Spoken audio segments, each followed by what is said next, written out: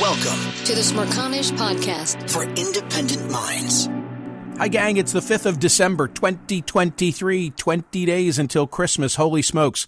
Poll question today at Smerconish.com and as contained in the daily newsletter. Do advances in weaponry of war make us more or less safe? This one's going to require some explanation. By the way, thank you for listening to the podcast. Please consider following this podcast. So I had book club last night. Book club is a group of guys. We've been getting together, more than 20 years in slightly different incarnations. Same group overall, 20 plus years. We read, we've traveled in support of things that we have read. We eat, we drink. Last night there were 7 of us. When you're the host, you pick the book and you pick up the tab for dinner. It all seems to even out in the end. The book that we read, Conflict, The Evolution of Warfare from 1945 to Ukraine, authored by 2 individuals, David Petraeus, General David Petraeus, and British historian Andrew Roberts, from Amazon. This one-paragraph summary. 2 leading authorities, an acclaimed historian and the outstanding battlefield commander and strategist of our time, collaborate on a landmark examination of war since 1945.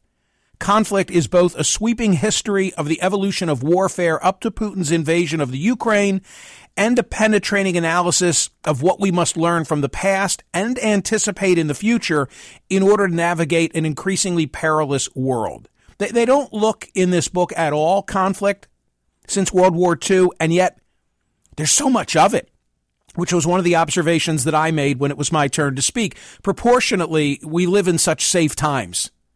Go follow the work, read the work of Steven Pinker from Harvard, and you'll understand that. Meaning relatively, everything's relative, but relatively few people die from war.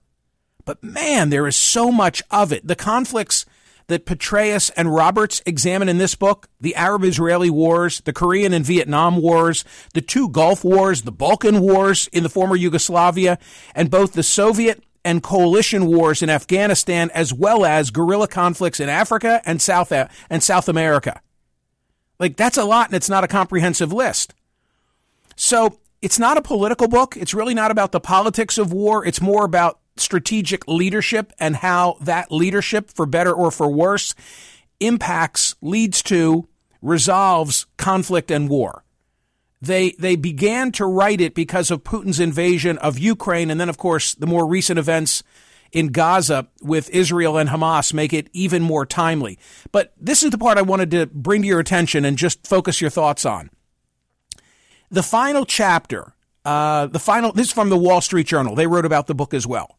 The final chapter teases out the contours of future conflicts: artificial intelligence, strategic mineral monopolies, and hybrid wars, where weapons include deepfake disinformation, political manipulation, proxy forces, and cyber attacks, cap an incisive look at the next phase of warfare. Quote, hybrid warfare particularly appeals to China and Russia, since they are much more able to control the information their populaces receive than are their Western adversaries, the authors caution.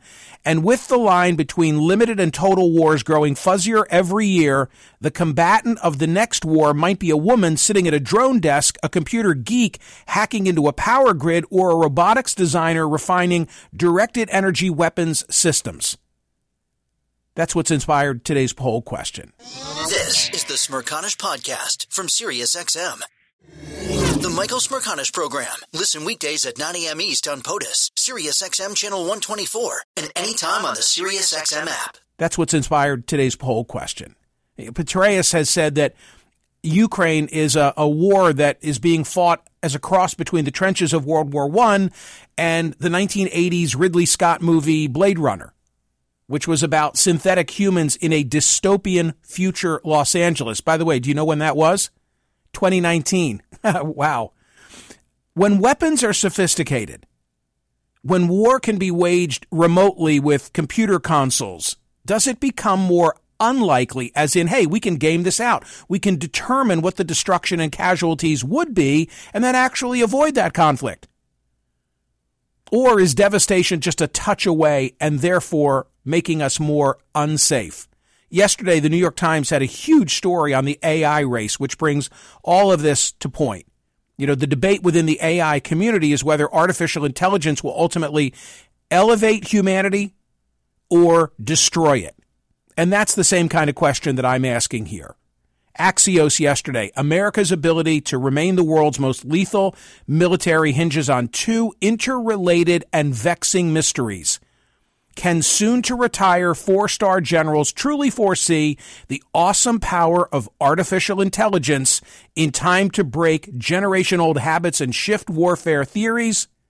And if they do, can they convince the brightest coding minds to chuck lucrative gigs at Google to build AI-powered systems for America faster or better than their rivals in China?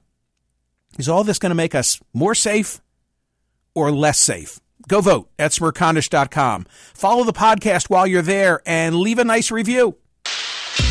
The Smerconish Podcast for independent minds. Listen to Michael Smerconish live weekdays from 9 a.m. to noon East on Sirius XM's POTUS Channel 124 or anytime on the SXM app. Connect with Michael on Facebook, Twitter, YouTube, and at smerconish.com.